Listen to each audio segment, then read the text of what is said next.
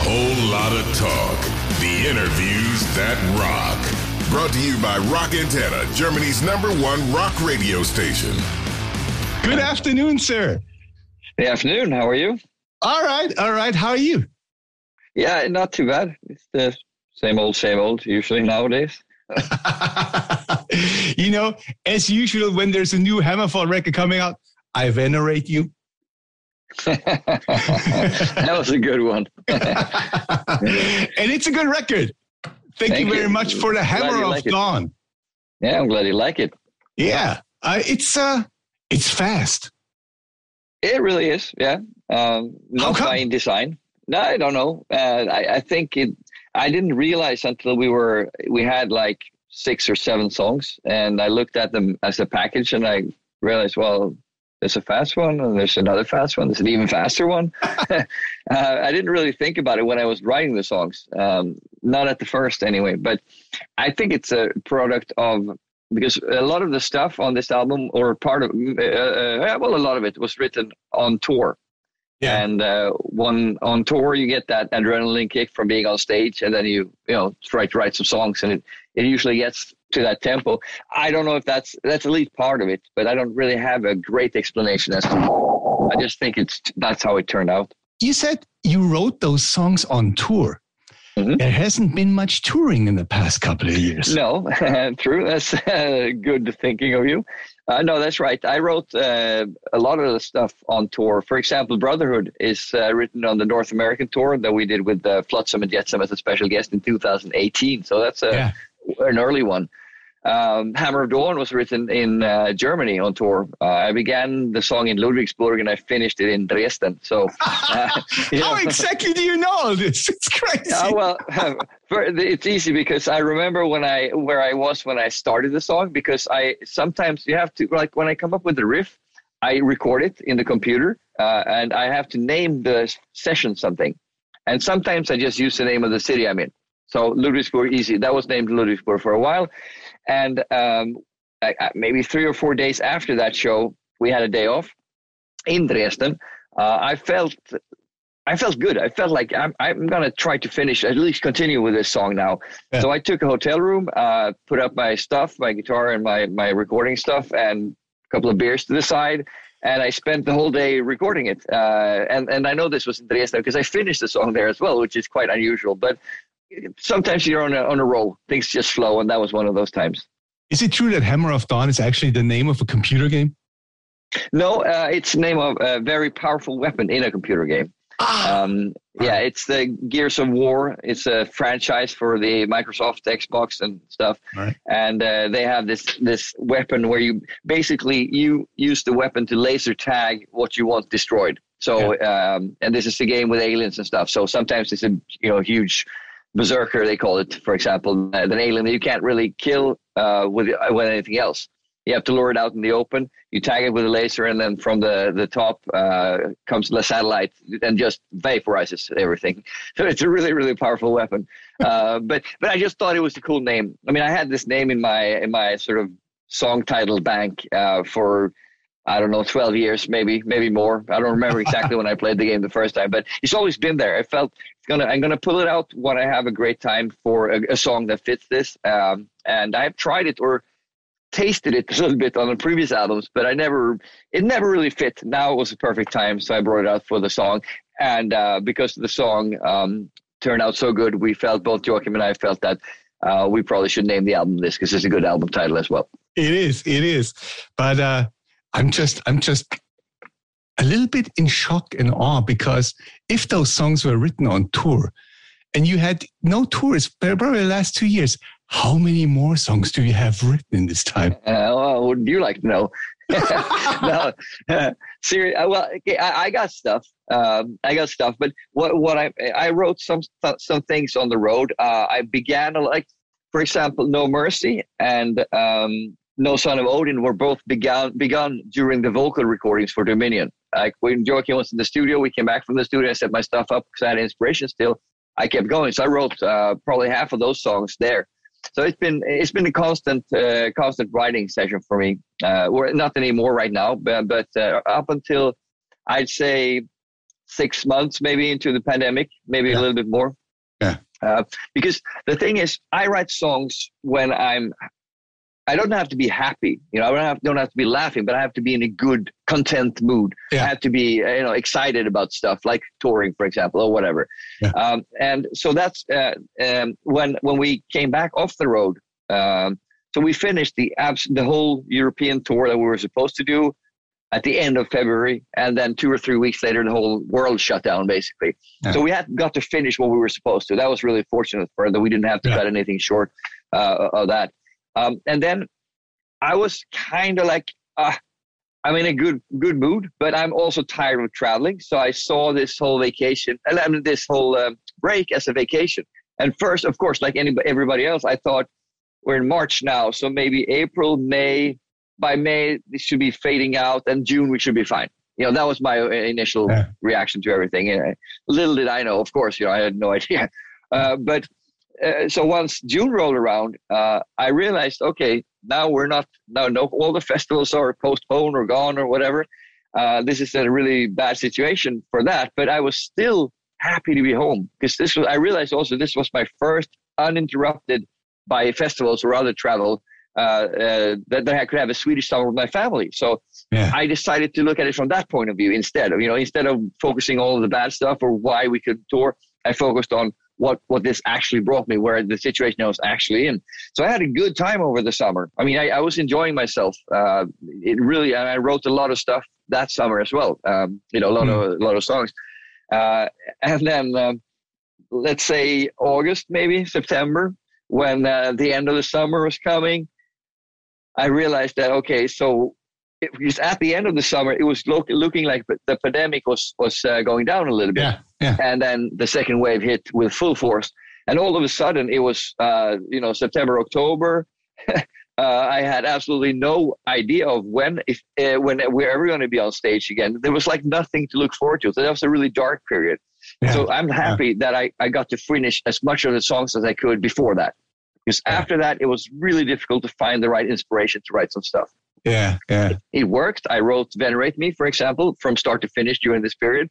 But that was hard. It was weeks of nothing that I felt like the weeks just flew by. Maybe you were in the same situation where you can't do part of what you have done for 25 years. It's been such a big part of what you're doing and a big part of where you get your energy from.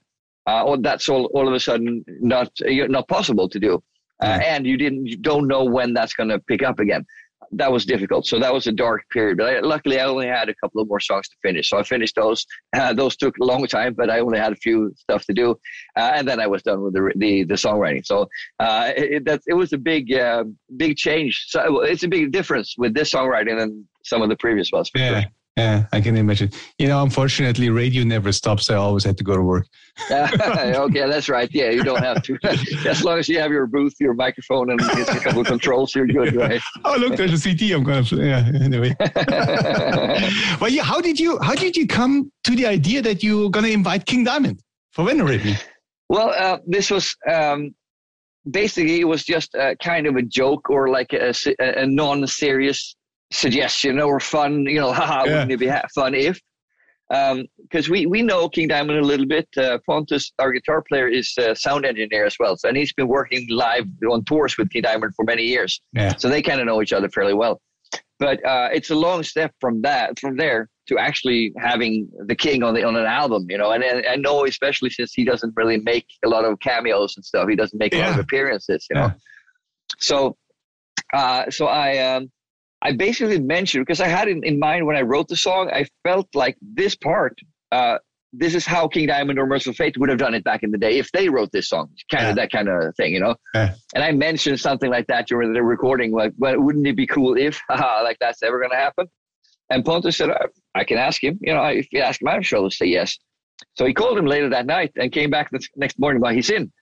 I was like, what the fuck? Is this really happening? Because it was it came from nothing. It was just a weird idea or something that's never ever going to happen because King Diamond is King Diamond, and we come from 30 years of more actually than that of being fans of King Diamond. So it's a huge deal for us to have him do something like this. Yeah. And I realized why he hasn't done things like this and I realized why he did it with us, because he trusts us. He trusts Pontus to take care of his voice, because for him, his voice is his trademark. That's exactly what King Diamond is. There's a lot of other stuff too, but his voice is really his absolute trademark, I think. And he wanted this voice to be handled in the correct way so that it represented his trademark, so that you could hear it. And we were really, we wanted to make him happy, of course. So we wanted to we did everything we could to make King Diamond satisfied with this little part that he sung. And so it was a bit of he tried to explain what he was hearing. And it's always sometimes difficult to explain sound to people or a feeling. But in the end, we got there, and I think he was happy with the result. And he said he was happy, so I hope that was cool. We sent him several different variations, and for us, the details, like the feedback he gave us, was like a half decibel up, or it's really small. Yeah. But he was very careful with exactly what he wanted, which I totally 100% respect. We just wanted to make him happy, and I think we did in the end. And by doing that, we made ourselves happy. So it's an unbelievable feeling. You have all those great singers, and probably Joachim is the same.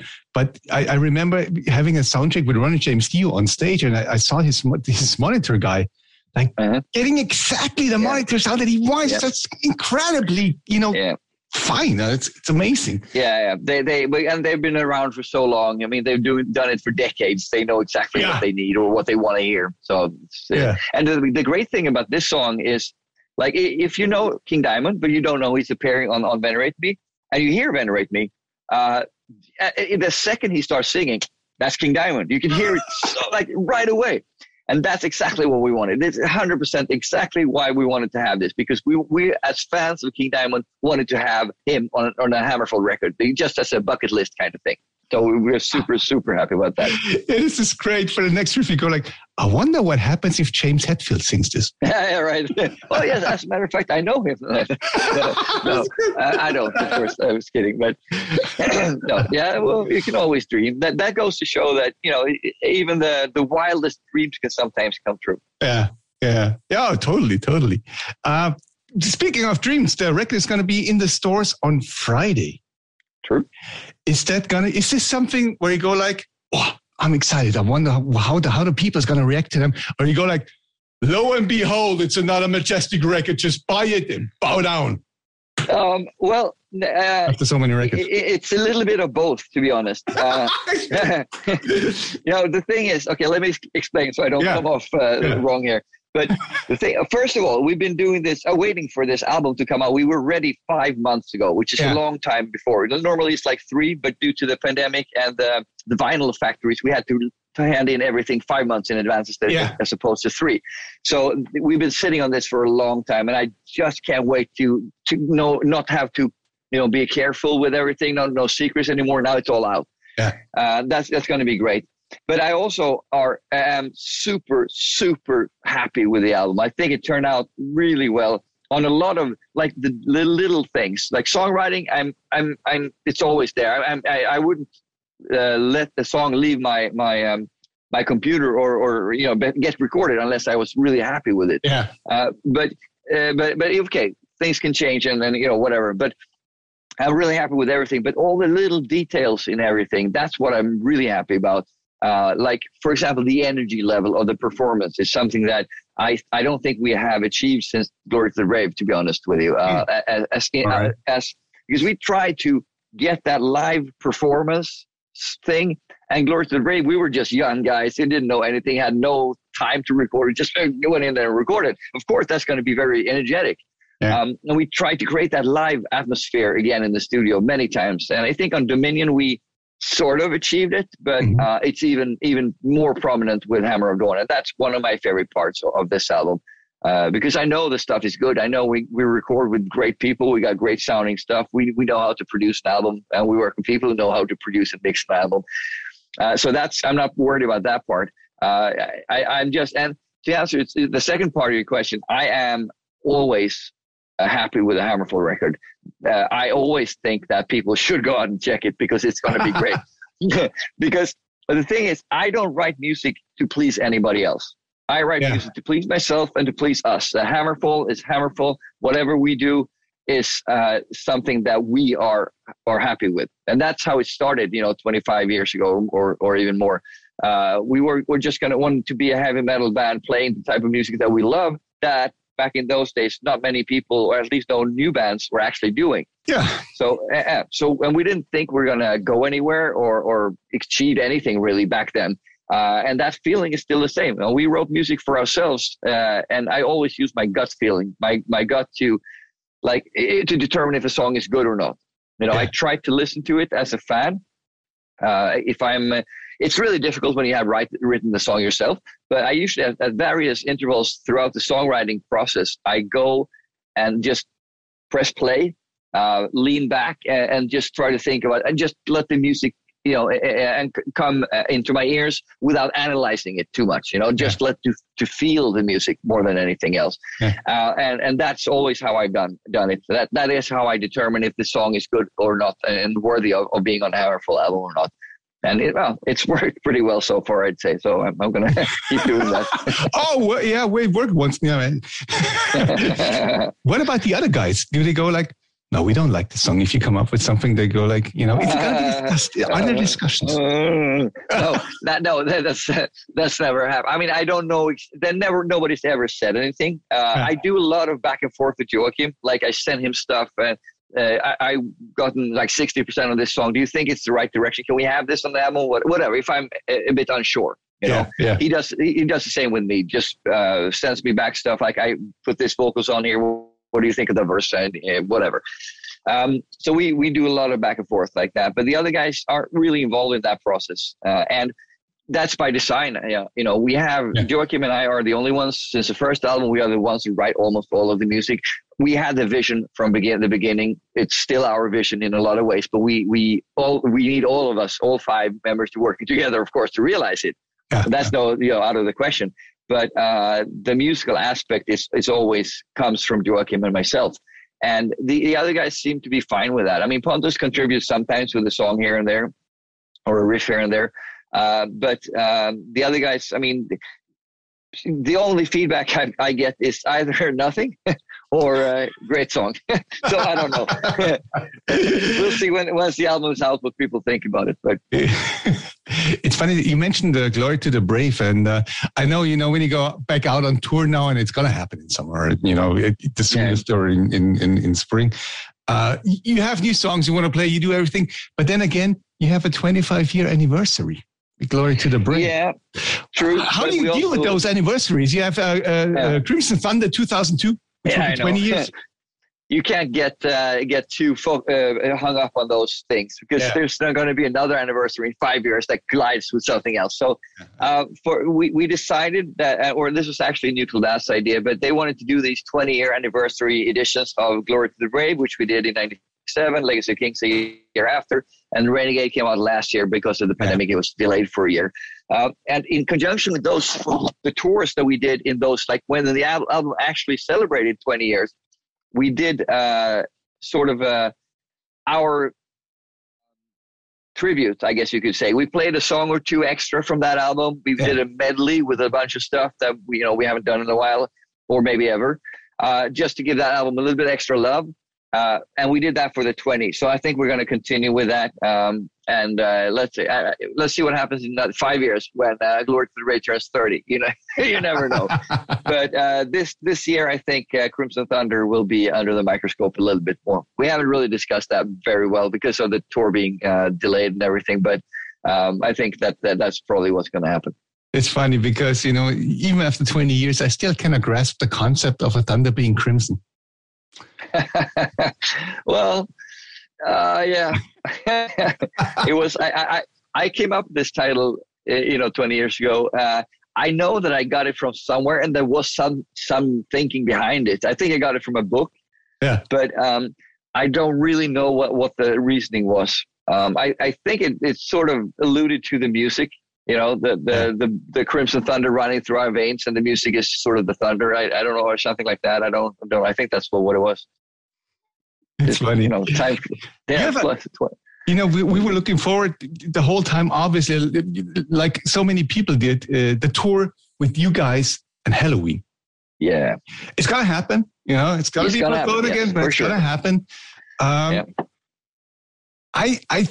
might like to think, and correct me if I'm wrong, that you kind of, I mean, you've known it, you know each other, you've met each other, you probably played together, but it's still like you go out with a band that must be some kind of your idol once you started HAMMERFALL. Absolutely.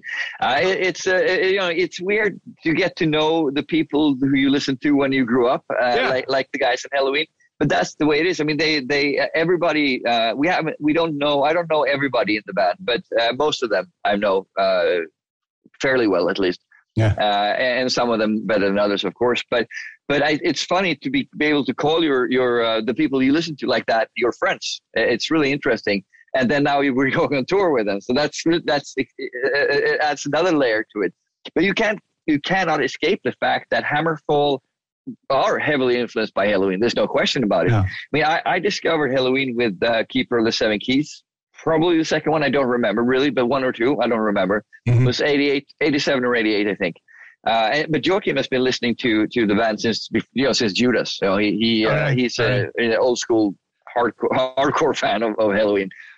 But that's, so they definitely played a role. And for example, in the 90s, not that many heavy metal albums were released with, we had this classic heavy metal melodic vocals and all that stuff. True. Yeah. And in my opinion, Halloween produced two albums with Master of the Rings and The Time of the Oath that I think rivals anything that they ever done before or after. Yeah. So I think that they were really important in the 90s for us as well, for forming HAMMERFALL and stuff. So yeah, you cannot overstate the importance of Halloween for us. It's a huge deal for us. You're going to be special guest. How much time of playing gives you that for each night? Yeah.